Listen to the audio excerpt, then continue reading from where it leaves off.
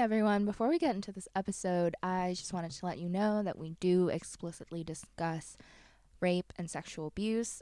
The timeline will be in the show notes if you want to skip that, or if you want to listen to our other 2 episodes, you're welcome to do that as well.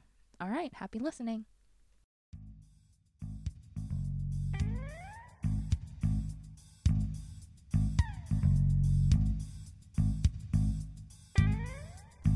Welcome to the very first episode of Riffing on Bodice Rippers. My name is Kim Nguyen. And I'm Jenny Eccles. And today we are discussing The Duke and I By Julia Quinn. Better known as Bridgerton, from Netflix fame. Yep. It's the first in a series, I think, of like 8 books. So a long road ahead of us. If we decide to do go down it. We'll talk about that later.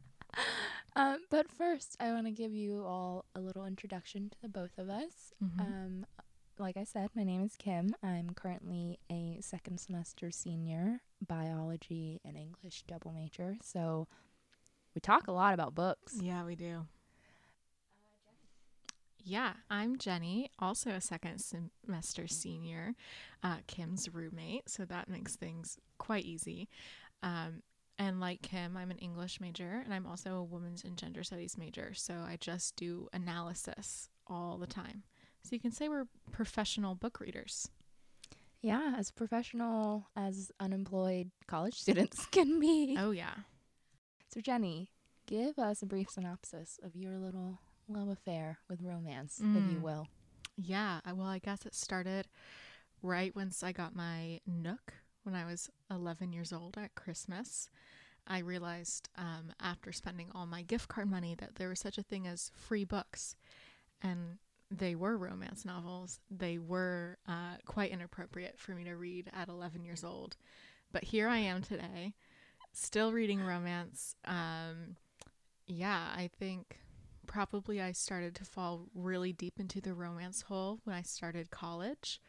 And I needed something fun, and I also wanted to like give myself the space to explore adult fiction for the first time, since I felt like more independent and like striking out on my own. I was like, let's try something new, and it was romance. And here I am 4 years later, Starting a podcast about it. Yeah, I had sort of a similar experience, at least around the same age as you did, because I was a really big fan of YA novels. Yes. But the thing I was leaning towards is the romance in YA.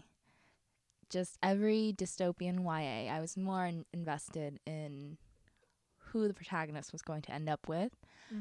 And then at 11, I discovered fan fiction. Oh, no. Oh, yes. Wildly inappropriate fan fictions. And that was when I realized there are actual published books that has romance and doesn't do fade to black the way that YAs rightfully do. And that was when my love affair with adult romance started. Yeah. Also around 11 or 12. So we're deeply involved. And I think YA is also pretty formative. It wasn't until like my later teen years when I started realizing like, oh, I want to know what's happening when they fade to black. Like, and I don't care about what's her name, Triss, like doing her whole Divergent thing. I only cared about her in 4. And it was stuff like that where I was like, okay, so maybe my interests actually lie elsewhere, and that's romance. Yeah, and on that same vein, I'm just gonna say it right now. We are not going to be reviewing YAs on our podcast. There's a lot of great podcasts out there who do. Yeah. And you should give them a listen. But our aim here is to create a fun and safe environment, not only to talk about romance, but to talk about sex. As the women, it's not that space and that opportunity doesn't really come by that often. Especially as young women, too. Especially as young women. And, I mean, especially in our experience as English majors, romance as a genre has just been looked down on for the dawn of time. Yeah. It's only in like the last 10 years like scholarly work is actually getting its due time. Yeah, so we're here to not only make fun of, but to celebrate Yes. people who love this genre, to create the space to talk about romance and sex and celebrate like female sexuality. Yes. And not to say that we don't like YA. It's just it's a different space. It is a and different space. It doesn't align with necessarily our goals for this podcast. Right. So that being said, if we drag your favorite book, just know that we are so glad that you enjoy it. And we are not here to diminish your taste or your enjoyment. I mean, we're coming from a place of love. Like, we have a deep-seated love for romance novels. And so if we're dragging a book, it's probably because we saw promise in it and we want something better.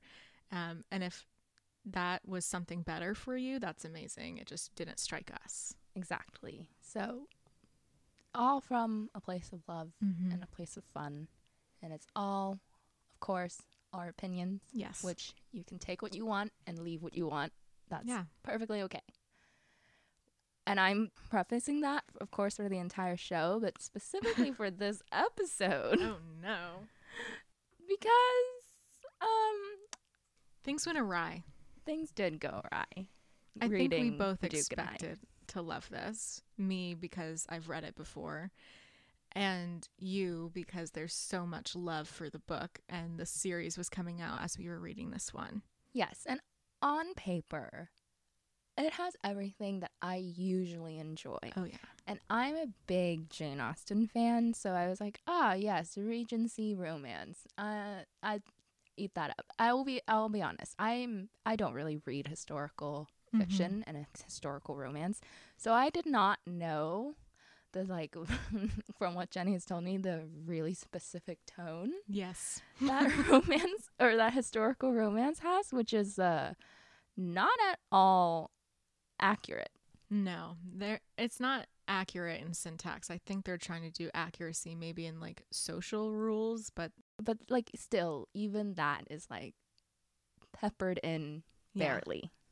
It's like if you want to self-insert yourself into Regency era, which honestly I love, because I think historical romance is probably my second most read subgenre after contemporary romance. Ooh. Yeah.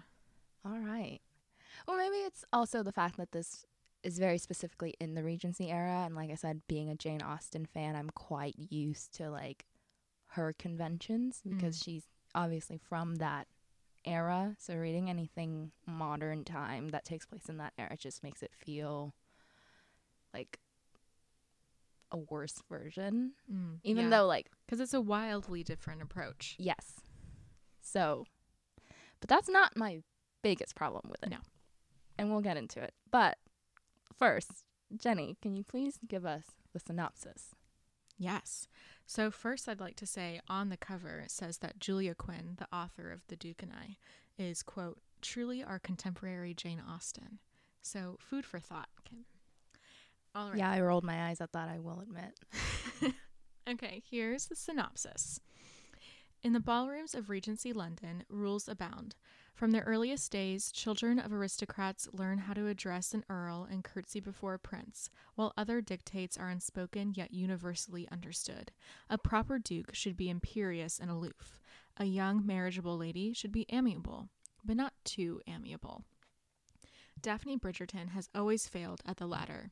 The fourth of 8 siblings in her close-knit family, she is universally admired for her kindness and wit, but no one truly desires her. She is simply too honest for that, too unwilling to play the romantic games required to captivate gentlemen. Amiability is not a characteristic shared by Simon Basset, Duke of Hastings. Recently returned to England from abroad, Simon shuns both marriage and society, just as his callous father shunned him. Yet an encounter with his best friend's sister offers another option. If Daphne agrees to a fake courtship, Simon can deter the mammas who parade their daughters before him. Daphne, meanwhile, will see her prospects soar. The plan works like a charm, at first, but amid the glittering, gossipy, cutthroat world of London's elite, there is only one certainty. Love ignores every rule. Okay, so like that's exactly why I had all the hopes in the world of and all the expectations in the world that I would like this novel, because it has all the tropes I'm that holds a deep seat in my heart. Yeah. Right? Daphne Fake dating. dates her brother's best friend. And fake dating. That's just Peak. combo for me. But before we get into all the reasons that it took a turn for the worst for Yes. me, let's break down our characters. So as Jenny said, we have our main heroine, Daphne Bridgerton, the fourth Yes. the fourth child And first daughter. first daughter, and a total of 8, which, good God. Yeah. And she Okay. has 3 older brothers, which is a fact that the author reminds us of frequently. Because Daphne's not like other girls. Yeah, no, she is, as the cover said, very nice, very amiable, has a just the strongest case of not like other girls itis I've ever seen in a Yeah. fictional character. Okay, and then there's her love interest, Duke Simon Bassett. Mm-hmm. Duke of Rakish, Hastings. handsome, aloof, Bad reputation. hot, Hot. in short. Okay, I'm going to try and recount the many siblings of please. Daphne Bridgerton. So, Because I know them off the top of my head, so I can correct you. so the thing is, they're named alphabetically because there's so many of them. So there's her oldest, Anthony, Mm-hmm. Benedict, Mm-hmm. Colin, Yep. Daphne. Yep. I want to say an Edwin, but I know that's not it. No. Do you want me to give you a clue? Sure. Because it's a girl, and it starts E-L. Eleanor, No, it's Eloise. Eloise. Mm-hmm. Too many. Yeah. F is Also a girl. Fiona, Felicity. I did read this book, I Francesca. promise. Well, Francesca, all the younger siblings are mentioned probably like once or Right. twice. And then, yeah, nope, that's 6 of them. There's 2 more. Gregory Uh-huh. and Hyacinth, which comes Yes. up quite frequently, being the last one. So she's designated as like the cute, Mm-hmm. comical character. Yes. But unfortunately, it fell very flat for me. I'm sorry. I'm affronted. I don't like 7-year-olds. I will say their personality shines so much more in the audiobook. I listened to the audiobook like a year or 2 ago, and I was able to differentiate among like all the siblings like that. It was so easy, and it was also like really charming and fun, and I don't think that translates when you're reading it necessarily, unless you already have this sort of like idea in your head. That's fair. That's super Yeah. fair. And for me, the first problem that came up when I was reading this book was that the setup took like 200 fucking pages. And, okay, so I went into this really loving the first 50 pages because like Daphne and Simon meet pretty quick, They do. and the back and forth is already like really charming and really heated because Simon's like immediately physically attracted to her and then figures out that she is his best friend's younger sister. So now he's like, Well, this isn't something I can do. right. She's Because even back then, apparently, is what the author expects us to believe. Back then, there's a code. The bro code existed even in Regency times. honestly, I wonder, okay, I don't know if this is something you picked up on, but Anthony is like so jealous to the point where I'm like, Yeah. did they do something? Yeah. It's just like anytime I thought about it, I was like, so what if Simon and Anthony were a thing? I mean, probably. Because he gets like so angry like when they talk to each other, and I know that it's written as like, Because oh, Simon has- defending my sister's honor. Yeah, because Simon's a rake, and he's like Right. besmirches women's reputation up and down England. And you just can't tell me that they didn't have some sort of unrequited crush during their college days when they were sexually exploring. Like, I mean, all hello. of Oxford was just a homosocial situation because they didn't let women in. So it was Mhm. quite common, actually. But, okay. So, dynamics, great, hot. They have this great banter. yes. And then it's just endlessly about Daphne's family, Mm-hmm. which, again, wasn't fleshed out enough for me to care. Mm. I think maybe I'm coming from a biased perspective because I have read, I think, up until Francesca's book. So Yeah, so that's the other thing. Each book in the series follows a different Bridgerton, yes, or not a different. No, yes, Bridgerton sibling. Yeah, Bridgerton sibling. each book follows a different Bridgerton sibling. So after this, we start at A and then go all the way through. So I've read the majority of this, so maybe I'm seeing stuff that doesn't actually translate, and because I'm just more familiar with the series, it does resonate with me. Yeah, and I'm probably just biased because, like I said, I'm an only child, Yeah. and I don't super enjoy being around children. So Mhm. all the scenes where Hyacinth and Gregory are like running around being cute, I was just like, I don't care. Yeah. I do think that's a bit odd because obviously the books, by the time it's their books, they're like 18 to 20 years old. So the knowledge of them like throwing peas at each other at a dinner table isn't necessarily like needed, but it's probably just to show like Daphne comes from this huge loving family, which is in such contrast to Simon's upbringing and has both influenced their decisions on whether or not they want kids, where Daphne desperately wants to start a family and Simon think has come to the conclusion that he'll never want kids.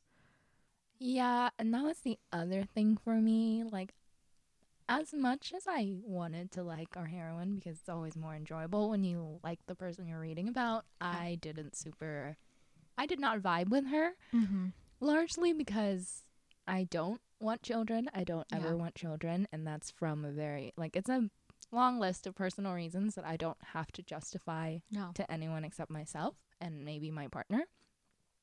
So then having such a large part of the plot and the conflict of the plot be about her having children, I just kind of lost motivation to like want to see it resolved, because I'm like, okay. Right. And then it got very problematic. Yes. Which we'll talk about at length, I'm sure.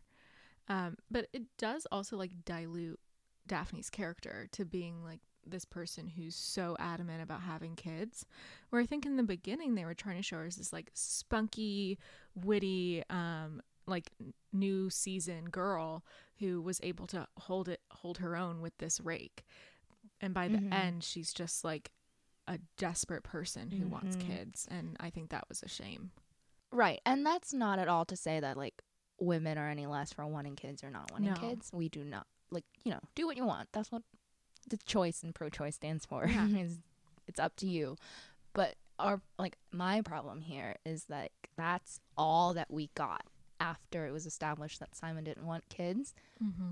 Everything else about Daphne's just like got pushed to the back seat, and like every other paragraph was how she's so sad Yes. that she can't have children. So just like it was hard to like slog through that when I personally like side with Simon. Like, and we'll get into like the whole thing about why Simon doesn't want kid, but like I said, like I think any reason is valid. Yep. So, All right. And let's see what else is happening with the plot. I mean, not much. It's a lot of back and forth. It's a lot of will they, won't they? And then we finally get an answer when Daphne leads Simon into this like garden. Well, okay, so they meet at the ball, and Simon, like I said, they're both super attracted to each other, but Simon has to hold himself back because it's his best friend's younger sister. Yes.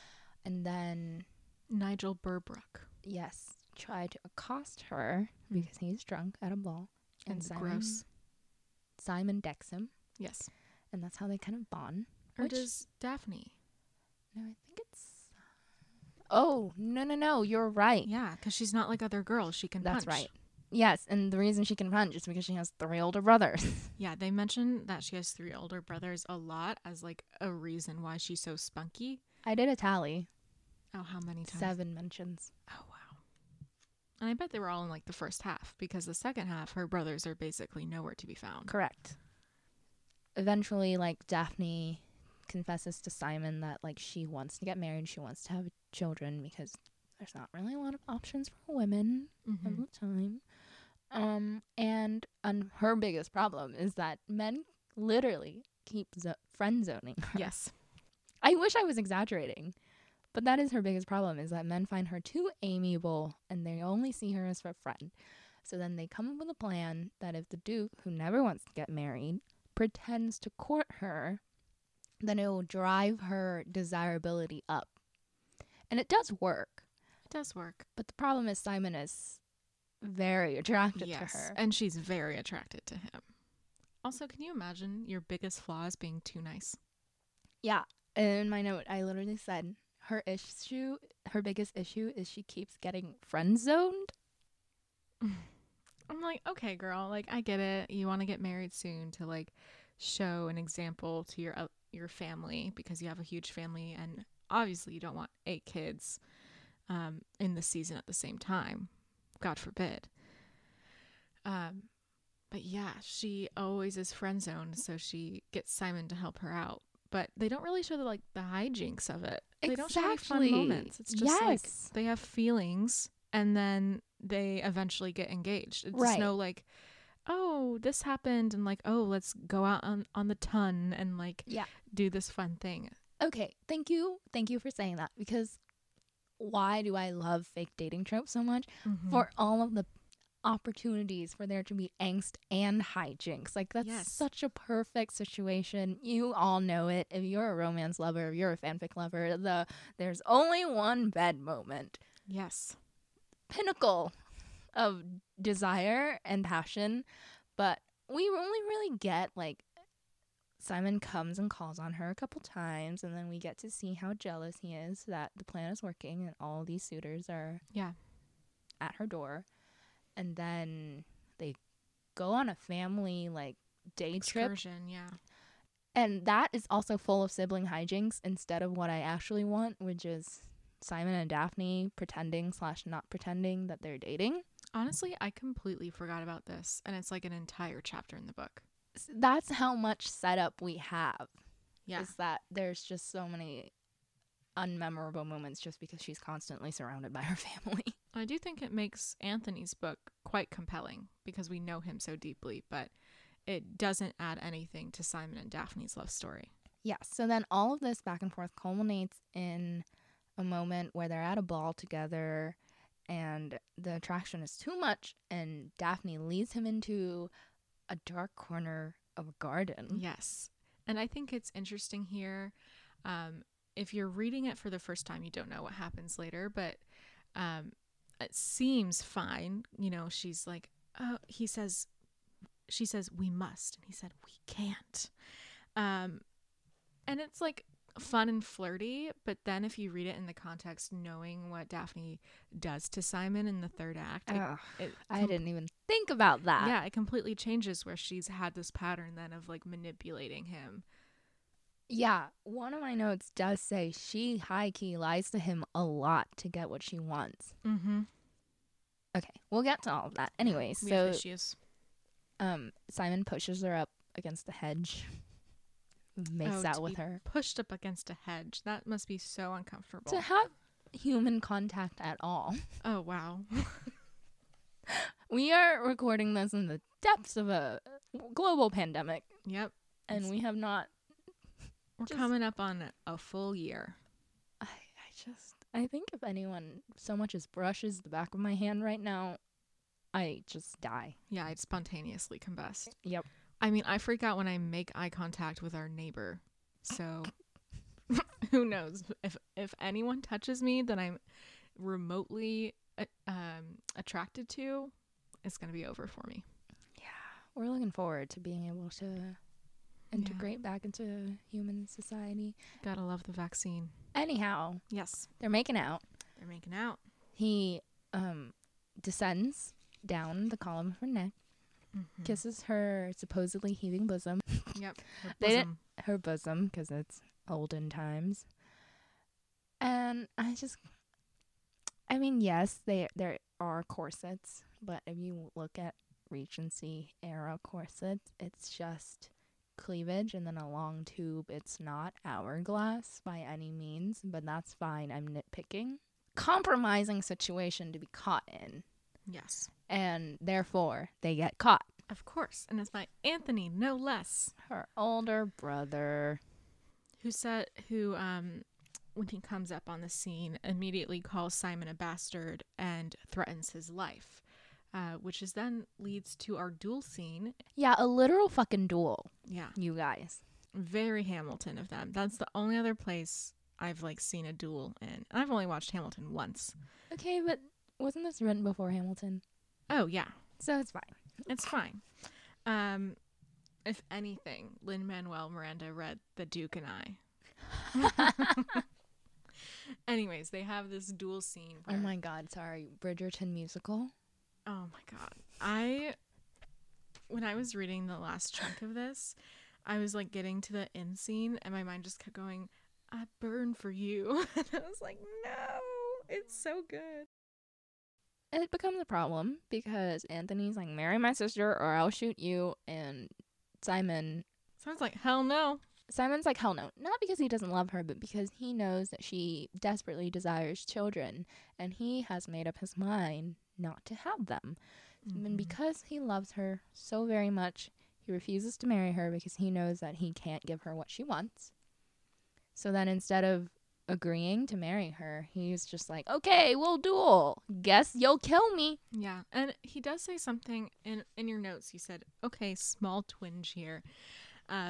Where he tells Daphne, if it could be anybody deaf, it would be you. I promise you that. Yes, my heart did give a little twinge at that moment.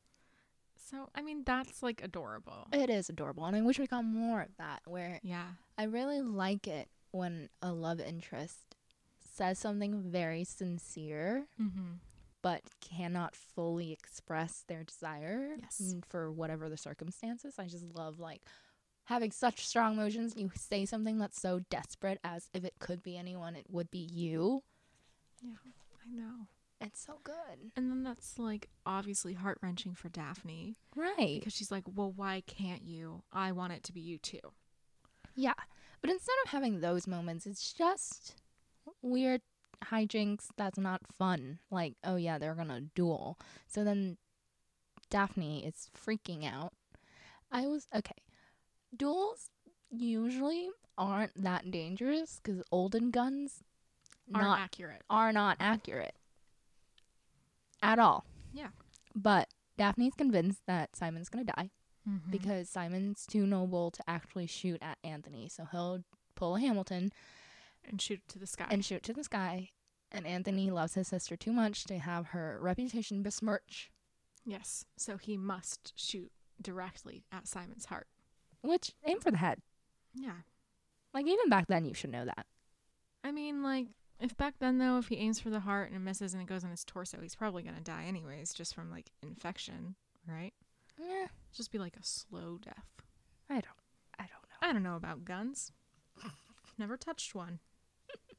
Daphne then convinces Colin to help her out by delaying the duel. And she hops on. Well, he doesn't delay the duel. He tells her where the duel is taking place. Oh, yes. She convinces secret location. She convinces Colin to tell her where the duel is taking place, and then she hops on a horse and rides there, which is apparently seen as a super dangerous act because gasp, what if they accidentally shoot her? Yes. And I will say they kind of come close. So we're about like halfway through the book, right? And they still haven't like that's so together. Not close to halfway. But it's still about like what, 100 pages, 150 pages. It's 209 pages. I was right. It is 200 pages of straight setup. Yeah, because the book's 400 pages. Oh my god.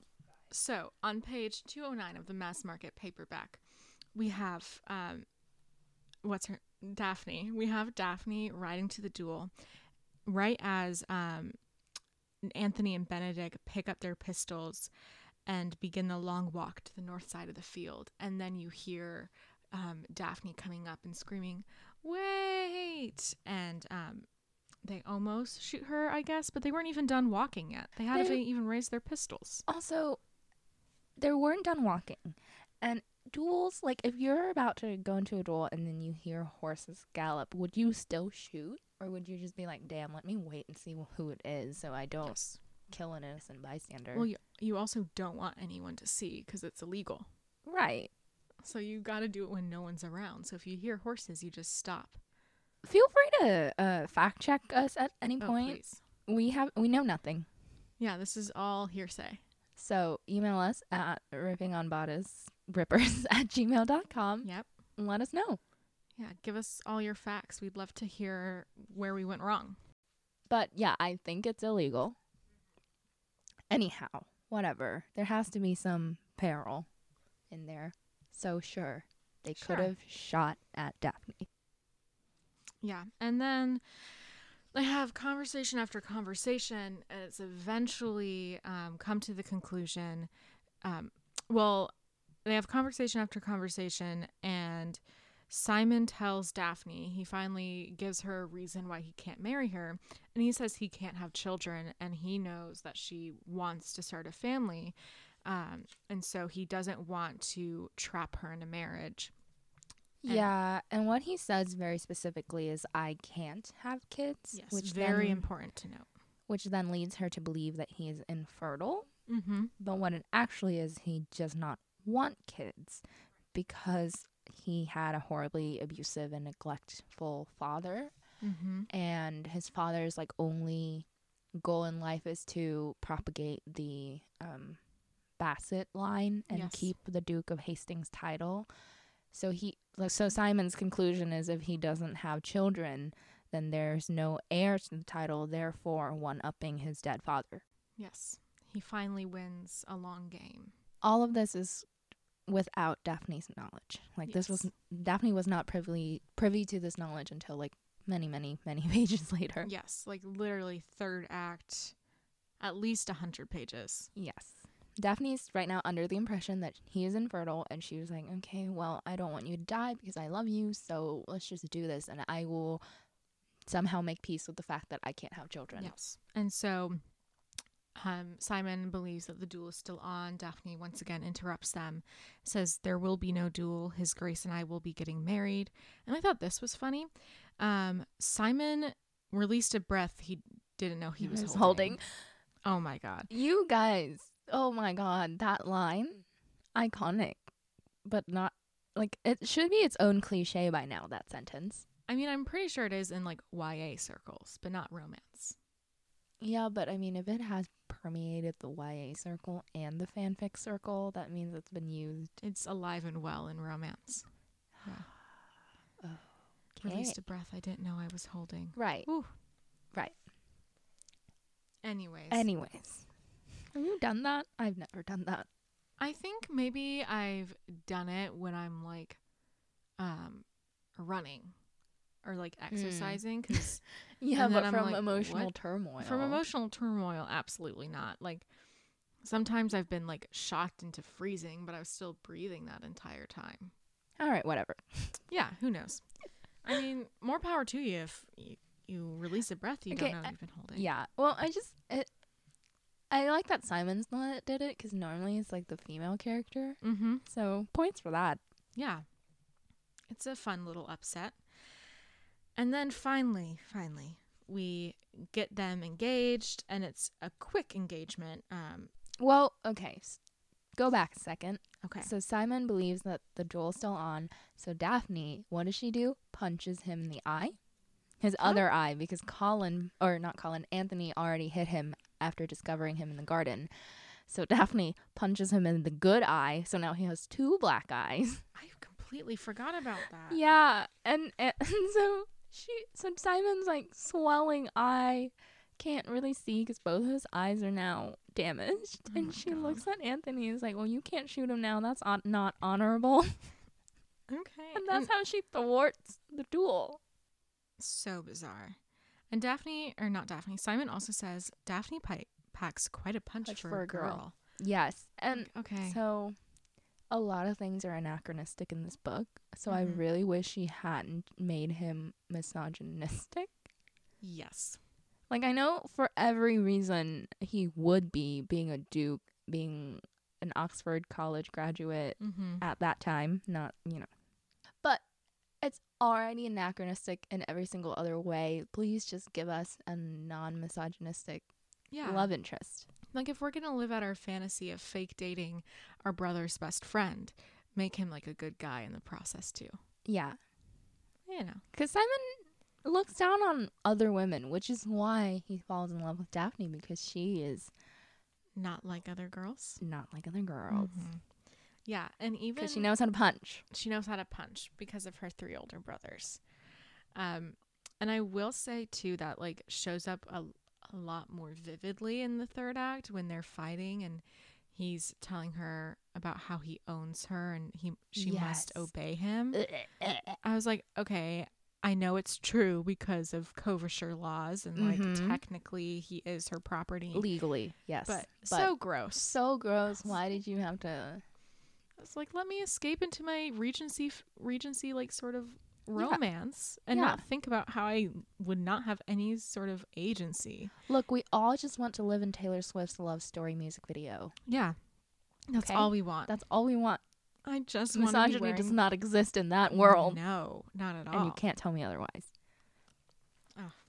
All right, so they're engaged. She's miserable because she's tied up in knots about not being able to have children. Mm-hmm. Girl, you're about to become a duchess. Yeah, you're about to be rich as hell. Adopt some children, why don't you? Get your head in the game. Oh my goodness. Like, why can't... If she's like, oh, Simon can't have children, but I want to start a family, why does she not think adoption is a viable option then? I don't think, because I don't know how common it is at that time. Whatever. I mean, it's not like their family is a common family. They're always talked about as being a quirky bunch. So I wouldn't be surprised. But the wedding itself goes off and it's quite fun. And I think this is one of my like favorite lines by Hyacinth is that they're like Simon and Daphne are like laughing and during their first kiss as man and wife, which is Yes. very cute. I like it. and Violet Bridgerton later said it was the oddest kiss she'd ever been privileged to view.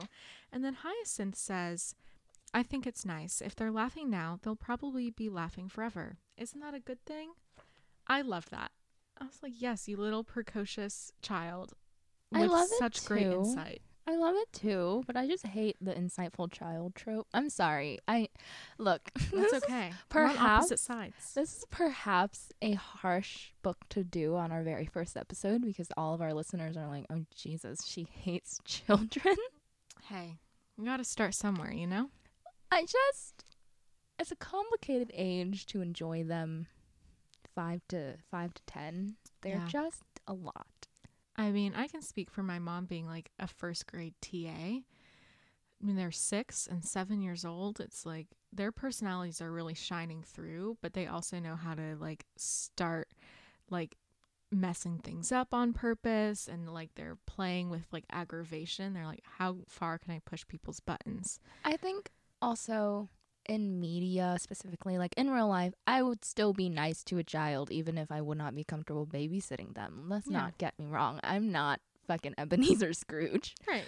But in media specifically, there's this recurring thing of like, oh, the 7-year-old has to be as adorable as possible. So we're going to make her say things that are like wildly Mm-hmm. adult. Like they have such an old soul sort of. Yeah. Vibe. And that like forced precociousness Mhm. on children just makes me want to roll my eyes because child actors, not great actors usually. Usually. So when they try to really hard to lean into the cute thing, I'm just like, just relax. It's okay. Well, I think Macaulay Culkin did a great job in Home Alone. Yeah. That's probably like the one shining precocious child depiction that like truly worked for me. I think Full House did it really well with the Olsen twins Yes. because they weren't like overly insightful. They were just toddlers. Yeah. Well, I wonder if we decide to go through and read the series, who knows if we will, if Hyacinth's precociousness will not seem as forced because it is a through line throughout the entire series, or if you'll still find it sort of grating. Because I don't know if, I think it turns from precociousness to wittiness. Just genuine wittiness once yeah. she grows up. Yeah, Yeah. that's fair. So it probably is better when you're like reading her book and she's like in her 20s or something. Yeah. I haven't read her final book, but I'm sure she's better grown up. As a kid, Oh, sure. not great. But that's what I'm saying, though. Yeah. That's why I don't really like small children that takes up a lot of the plot line, because they usually don't add anything to it. It's just like levity. Yes. But yeah, I think there's better ways to show levity that would like further Simon and Daphne's relationship, or at least add to the believability. yeah. I would love if they like, you know, were walking and she like fell in a mud puddle and they're like laughing about it, and like that would be cute because you get to see those sort of like slower moments in the day. But a good amount of teasing Yeah. in a relationship.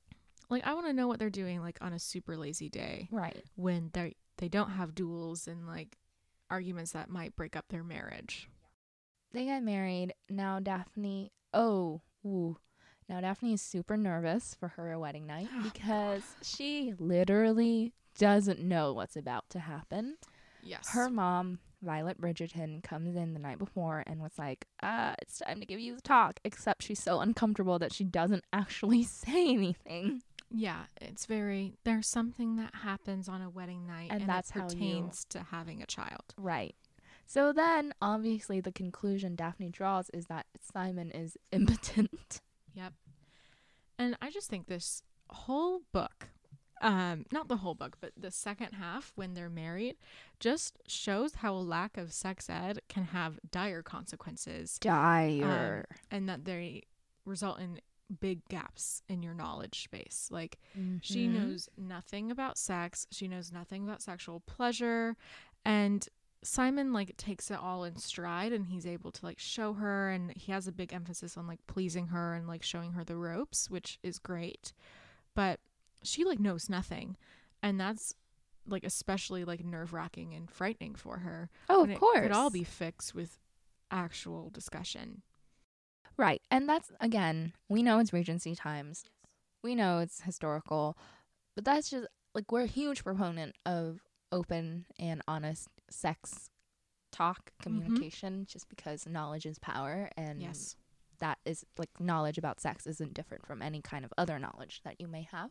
Yeah. And we see that point that knowledge is power when Daphne learns what sex is and how you can have a child. She then has power to influence the rest of their relationship. Right. She, with that knowledge, does a big decision that later we're ramping up to. So let's just do it. Let's Yeah. just launch into our segment. What did they call it? Where we dissect the sex scenes that occur and any, well, praise or roast any diction choice that romance authors love to use. So this book in particular, not that many sex scenes. I will Yes. not count the rape scene because, like, that's not sex. No. But, so their first night as man and wife, Simon learns that she literally knows nothing, and he's like, okay, don't worry, like, I'll walk you through it, it'll be great. My biggest issue is that she nearly comes from zero foreplay Yeah. and penetration alone. Is it penetration? I thought he like maybe touched her breasts.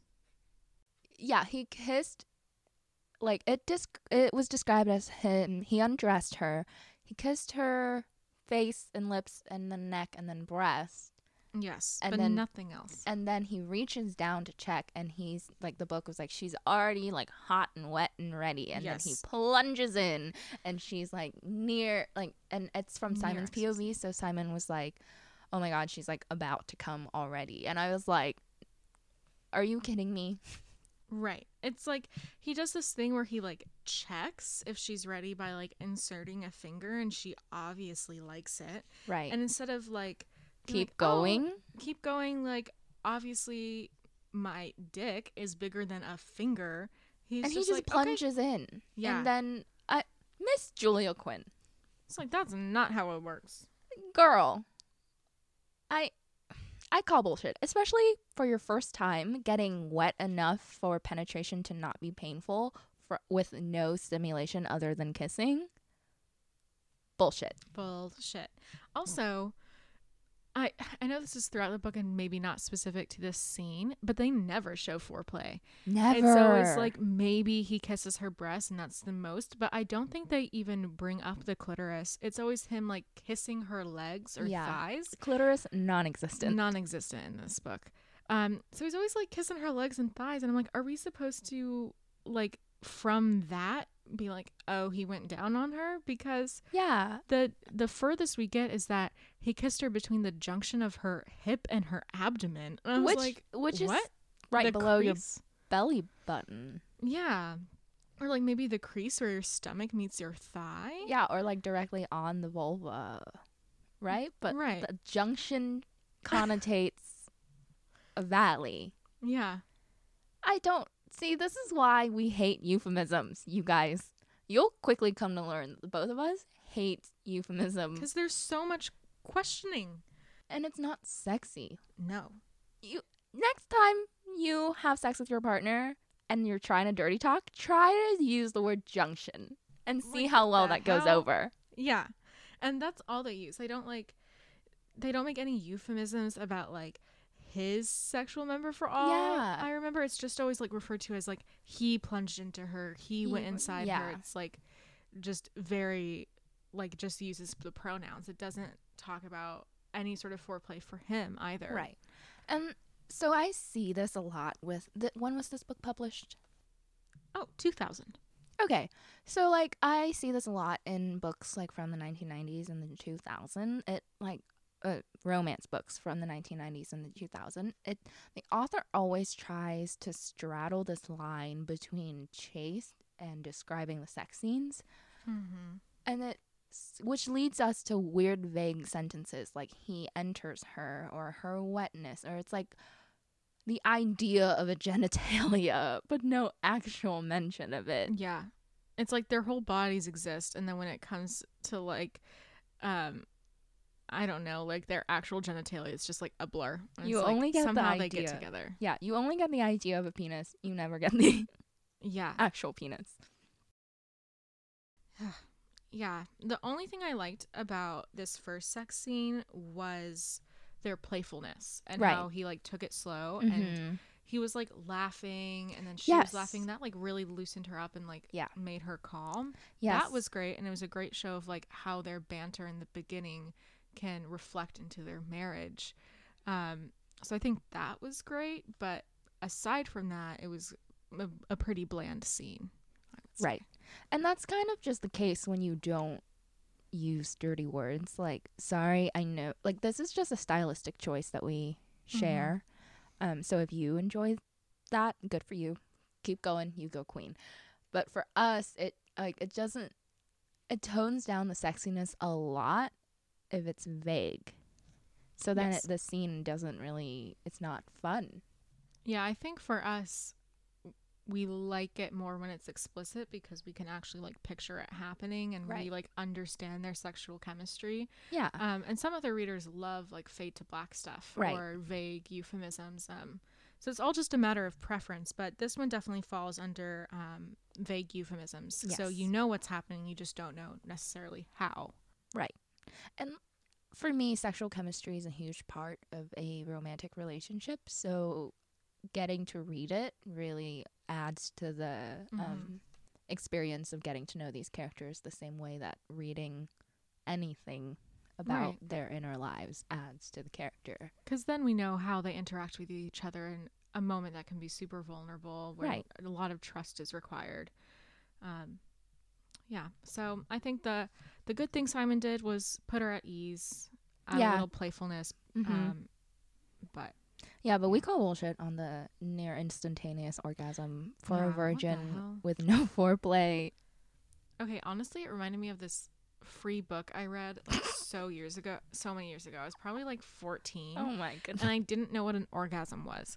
And I was reading this like free ebook, and there was something about like how she was like so turned on. I think he was probably edging the entire they were edging and I just didn't realize it. So by the time he like touched her breast, she orgasmed. Oh no. And I remember like thinking about that a year later when I knew more and I had read more romance, and I was like, okay, that's some BS. Like that could not have happened. Yeah, so it kind of reminded me of that, where it's like, oh, we've been building up to this moment and it's going to be magical no matter what, even if it doesn't make sense in context. Yeah. All right.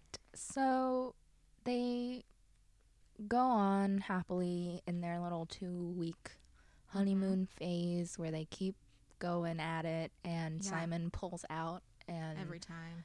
comes on the sheet every time. And also, they apparently have sex nonstop for a week. I would like to see it. I would like to read That's it. all we got. The literal sentence was just they spent the whole week in their bedroom, and I was like, why'd you gloss that over? It took you 200 pages to describe them getting together, and now I get no payoff? It took 180 pages for them to even kiss. I'm not Daphne, okay? I don't complete that quickly. Yeah, I was like, I need some more judge, please. Julia, please. Unfortunately, that is a theme throughout her books, I would say. Yeah, and everything's going smoothly until Daphne talks to Mrs. Coulson, who is their estate manager. Yes. And who has been there since Simon was a wee babe. Actually, before then, because she was Simon's mother's like handmaid or something like that. So she knew Simon's mother for like years and was very loyal to her. So after Simon's mother passed away, she kept on the estate out of some sense of duty to Simon, and because she cared about Simon and she cared so deeply for her friend that she wanted to stay there. And they sort of have this talk about how Simon had a stutter when he was a child, and Daphne wasn't aware of that. And then Mrs. Coulson just arbitrarily mentions, in reference to Simon's father being adamant about having a child, Mrs. Coulson refers back to Simon's father and mother's relationship, in which Simon's father desperately wanted a son, and so he would keep pressuring Simon's mother, and she acquiesced, but Simon's father would blame it on his wife, even though it might not have been her fault. And Mrs. Coulson makes note of that and says that a strong seed will sow its oats, and maybe he just was the impotent one. Right. A passing comment that she didn't know would trigger Daphne's brain into putting 2 and 2 together, and was like, oh, his seed. So that's what he's been doing every time we're having sex, is making sure that his seed doesn't enter my womb. Yes. So they have sex. He always pulls out, and then he pushes her to the other side of the bed. Yeah. So like none of her body. So like really making sure. But also they're not using any protection, and pre-cum can make you pregnant. I know that, but again, he doesn't know that. Regency era. Yeah. And one thing I will say is I don't like that Daphne learns about Simon's past and his trauma from another person. I was about to bring that up. I also agree. I was just like, okay. So the whole thing with Simon, this entire book, why he's so like angsty and withdrawn, is that he grew up with a stutter, and his father deeply resented him for it and treated him like literal garbage. And so Simon, wanting to please his father, who is his only living parent, desperately tried to overcome it, and like basically was just neglected his entire childhood. Yeah, and his father told everyone that his son passed away. Yeah. So anyways, eventually Simon got control of his stutter, and it will only show back up when he's like very upset or very overcome with emotion. Anyhow, it's a very deep and personal trauma that nobody knows about. Right. So the fact that Daphne learns it not only from someone else, but against his like wishes, because he doesn't want her to know about it. Right, because he's ashamed of it. He doesn't want her to look with pity or to start like analyzing everything he's doing. Right. It became like, it all built up to a really horrible event, which is Simon went off and got really drunk because Daphne confronted him about lying to her, about not being able to have children. Yeah, she's very upset that he said he couldn't have children when she realizes that Simon doesn't want children. So there's a difference between can and won't. Right. So yeah, she moves into a different room. he's super pissed off about that. Right. And that goes back to our previous point about him saying that he owned her and to do what he wants and everything. Yeah. And she, told him to fuck off. So eventually he did. Yeah. And he went to a bar. He got really drunk. He comes back and yeah, he's so miserable that he comes back. He knocks on Daphne's door and she lets him in because he's really sad and really pathetic. And so he passes out. She gets him into the bed and then realizes, I think she literally said, oh, he's so drunk, I can make him do whatever I want. Yes. And we'll get into this, but the book then literally gaslights us and being like, Daphne didn't have any premeditation. I know. If you go through page 322 to 323, it says this. He being Simon. He shifted restlessly, and Daphne felt the strangest, most intoxicating surge of power. He was in her control, she realized. He was asleep and probably still more than a little bit drunk, and she could do whatever she wanted with him. She could have whatever she wanted. Is that not premeditation? Yeah. Also, if you don't agree with us, just flip the pronouns in that sentence, and you will see why that is horribly problematic. Like, even if he was drunk and conscious and said yes, it's still not consent. But the fact that she literally thought, oh, I can make him do whatever I want right now, that is not only premeditation, but it's like intent. Yeah, and the page before, it says she understood why he was so dead set against bringing a child into this world. So she completely understands his perspective and still turns a blind eye to it and says, I will get what I want and use his body for what I want. What I want. Yes. And that's my issue with this, is that, so Daphne eventually confronts him and is like, I think you don't want a child because you want to spite your father, not because you don't want a child.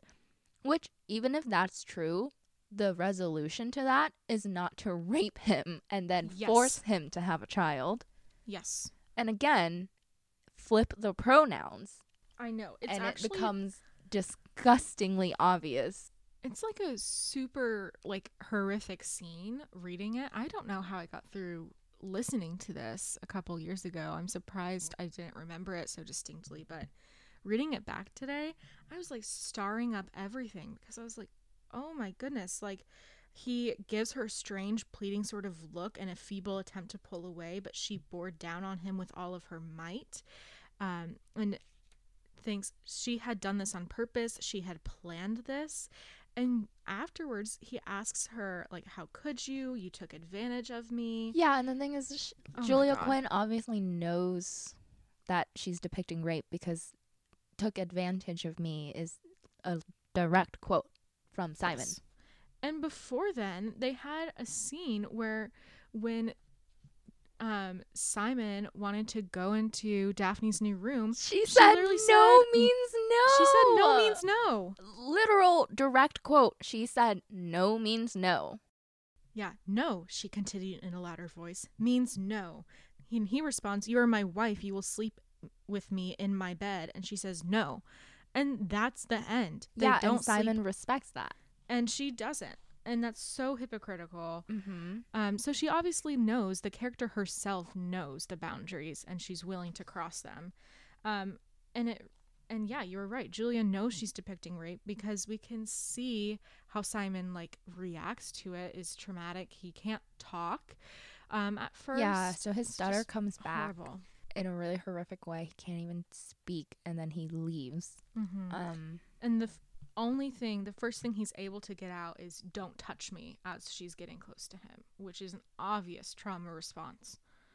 So yeah, and then he leaves. He couldn't look at her. He couldn't be with her. He didn't even want to be with himself, but that unfortunately was beyond his meager control.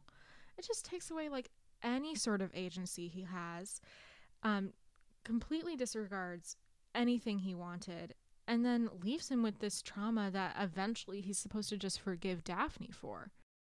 Yeah, that was the moment I went from not really vibing with this character to full on no longer rooting for her happiness. Mm-hmm. Yeah, and it's just so bizarre because like literally 3 pages afterwards, on page 329, the it's written, she hadn't planned it. She hadn't looked at him while he was sleeping and thought, he's probably still drunk. I can make love to him and capture his seed and he'll never know. It hadn't happened that way. When it's like, what did I just read 5 pages ago when you looked at him and knew you could have whatever you wanted? What was that then? Raise your hand if you've been gaslit by Julia Quinn. All of us have. I was like, Daphne's not in the right here, and it wasn't excusable. Right. I think she's trying to excuse it by being like, oh, it wasn't premeditated. It wasn't like she was trying to do this. It was just in the moment because she loves him so much. And yes, that's gross. That is so gross. And the book continues to try and make it forgivable by explaining to us via Daphne that, oh yeah, Simon's been living his whole life trying to spite his father, including this decision not to have children. It's all to spite his father, and it has nothing to do with his own personal happiness. Which, sure.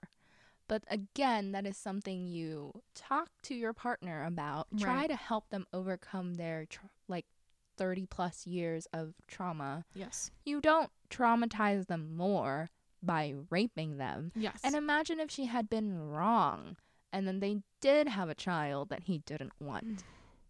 Like, an easy fix to this would just be he comes home drunk, she lets him sleep in her bed, she doesn't rape him, and then they talk the next day. But I guess that's too boring of a book. But in doing this, she like completely villainizes her protagonist that we're still supposed to root for. Mm-hmm. It's deeply disturbing reading this now. And I like wonder if Julia Quinn will like respond to any sort of criticism, because she's getting a fresh wave of it with the Bridgerton series out, because they include this scene in the series. Yeah, so I haven't watched the series in an attempt not to spoil myself reading this book, but a lot of my friends have texted me about it because it is so on brand for me on paper.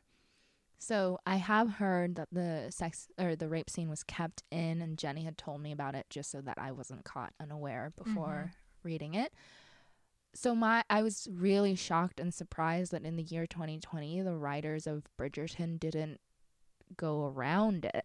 I know it's a huge plot point in the book, but I think it's so odd that they wrote it in and then didn't give it the severe consequence that it deserved. Yeah. Like, I think it could have, if they wrote it in, it should have had a severe consequence. If they wanted to avoid it, it could have been something where they were just having sex, Right. and they heard someone come out the stairs and they were knocking, and in the chaos he just Right. It could be an ejaculates in her. accident. It could be an accident, and that way it'll then come to their big fight, Right. and they could go off in separate ways. And I mean, I get that it's a really big plot point in the book because it causes them to have a massive fight and then for him to leave her for a couple months. But I just, like, was it worth? Yeah. I'm just saying, I know that people who really love books are really protective of their adaptations. I am the same way. But would anyone really object to a rape scene being modified? Yeah. I mean, come on. And I think in the series, there's even, because Simon in the series is a black man, there's like a lot more racial undertones. Oh, I hadn't even yeah, thought of that. Oh, gross. gross. Because like obviously, like white women raped black men in slavery, and so it just felt very disgusting watching that, and then having like the next episode be like, well, he lied to me. And the book does the same exact thing where it's like, well, I'm so deeply hurt by what you did. It's like both we hurt each other equally, which no. Someone lying to you about not wanting to have kids is not equal to raping someone. It's just not. Right.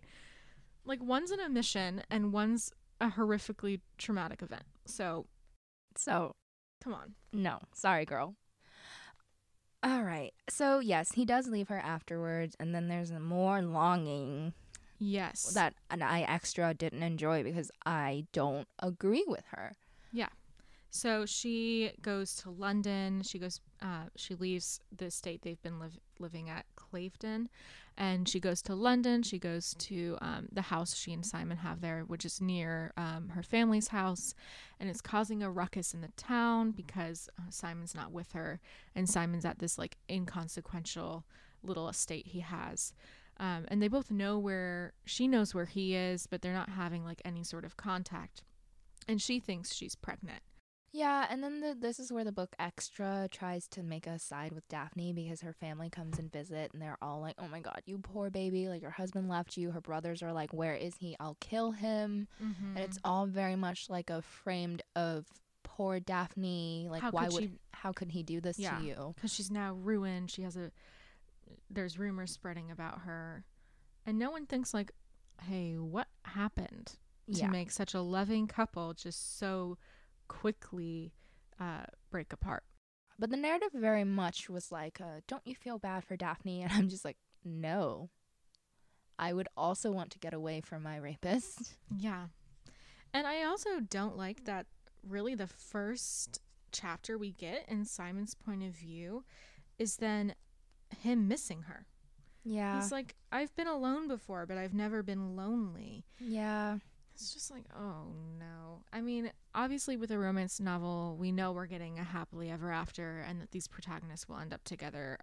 I just wish they had like maybe a more in-depth conversation about how what she did was wrong, because when they do see each other next, he kind of shirks the blame off of her. On page 354, she asks why he left, and it's because he felt so ashamed of himself for his stutter coming back. So Daphne asks, it wasn't about what I did, and his eyes meet hers evenly. I didn't like what you did. And then she asks, but that wasn't why you left? And he says, it wasn't why I left. So it just completely excuses that behavior in totality. It's just... Yep. And like that's my biggest problem. I won't speak for you, but like there are stories that depict rape and depict trauma responses to rape where the victim, is attached to their abuser. Yeah. But but the narrative doesn't try to excuse that. It just depicts what happens. Yeah. But the narrative here very much excuses what happens, and that is not okay. Yes. Yeah, I think there's a difference too. I'm thinking about Peggy Orenstein's book Boys and Sex, and there's a chapter in there about like restorative justice and how she interviewed survivors of sexual assault, and how for them the way they process their trauma was to eventually like forgive their assaulter, and how and it talked about how like their assaulters possibly didn't even like realize what they did was harassment, assault, or rape. But that's a very like personal decision, and it depends on the survivor, right? So it's not 100%, and it doesn't excuse their behavior. It's more about, you should know what you did was wrong, and now you have to feel the weight of it. Right. Yes. And that doesn't happen in here at all. It's quite the opposite of, the thing you did actually wasn't that bad. It's just an odd storyline to like use. Yeah. And then I think I don't know if she realizes or what happened there, but she chose to go there with her story and then excused it for the rest of the novel. She excuses it for the rest of the novel, and then she puts Simon as the one who fucked up. Right. Which just confuses me, because on page 365, when they're getting back together, and this is after Daphne sends a letter to Simon saying she's pregnant. By the time he gets back, she gets her period. She realizes she's not pregnant, and they meet each other like on a horse chase, essentially. And once she's okay, she like falls from the horse, makes sure she's like physically okay. He says, if I ever hurt you again, I want you to kill me. And they're like bantering, like he's smiling, but it puts him in like, I was the one who hurt you. I was the one who did wrong. Yep. And everything you did was just a reaction. But even if it was a reaction, it doesn't mean it wasn't bad or worse. Yeah. Or she's culpable in this. Right. And I mean, if we really want to make that argument, like every action is a reaction to something. Doesn't make rape okay. No, of course not. Like, you know, that act is a reaction to your own personal rage or like whatever twisted part of your brain makes you think that that's an okay thing for you to do to someone. Mm-hmm. You know, like, so unexcusable. Yeah. Anyhow, so they make up, ride back to town, and this is where the author again tries to like make, oh, look at how cute and quirky the Bridgerton siblings are, because when they enter their house, her 3 brothers are standing there. Yes. Like everything about this book from the rape forward failed to be charming or cute to me. Well, it completely takes us out of the fantasy, right? Oh, yes. Before then, it's like, okay, maybe it's slow going and they're doing a lot of build up for the other characters, but there's bits of charm in there that like suspend our disbelief. But when it gets to this rape scene, it's just like, okay, this takes me out of romance completely. It's the opposite of romance. Right.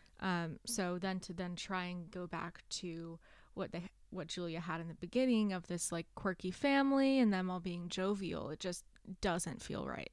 Right. Yeah. And like maybe some people can just set it aside, but it was very present in my brain for the rest of the novel. I couldn't put that aside and be like, okay, like just buy into the fantasy a little bit more. No, like impossible for me to do that.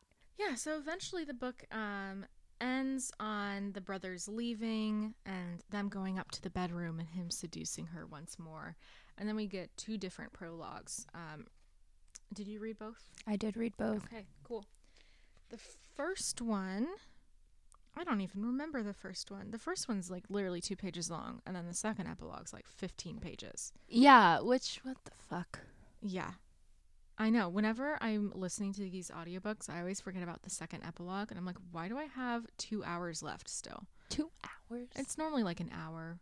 Anyways, so the first epilogue is just Simon and Daphne having a great time and him talking about Lady Whistledown, and they're just happy. And then it cuts to Lady Whistledown writing a new section of her newspaper. And then the second epilogue is a major flash forward when Daphne's 41 years old.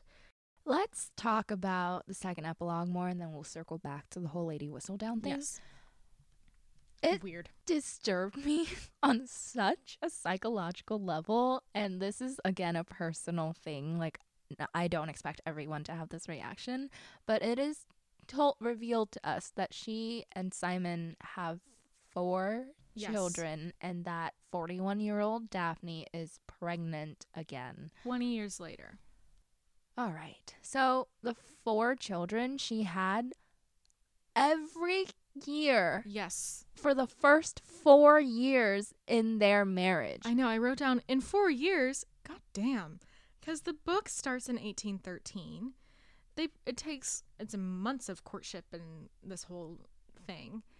And so now she has 4 children in 4 years. Quite literally pumped them out every single year. And that is so... I think it's a little like gross that like once she had her son, there's like nothing left. It just goes back to that heir and like propagating the line again. Right. Because her first, like, she has 3 daughters and then a son, and they're like, great, we have an heir, we're done. Right. Even though they they still have sex, which weird because like, no, they literally did say like, oh, we don't know why she stopped having children because they never used protection. It's like the magic. It's like movie magic, but in the novel, it's like, oh, you got an heir, so we'll stop now. And she did say she was like happy to keep pumping out kids. And I was like, again, bullshit, because pregnancy is so traumatic on the female body in modern day with modern painkillers. You're telling me this, and you're telling me Daphne was just fine with Regency era medicine to keep going through pregnancy and keep going through childbirth? Because when she's talking about being pregnant, she's dreading her morning sickness and the bloating and her being on bed rest and all of that. She like hates the act of being pregnant, but maybe she just likes having kids so much that it's all good. It evens out. I'm just like, why are you so elated to be sick for 9 months? It's quite literally a life-threatening event, birth back then. And I would argue for a lot of women, including Black women, it is, especially Black women, it is a life-threatening event today. Now. Yeah.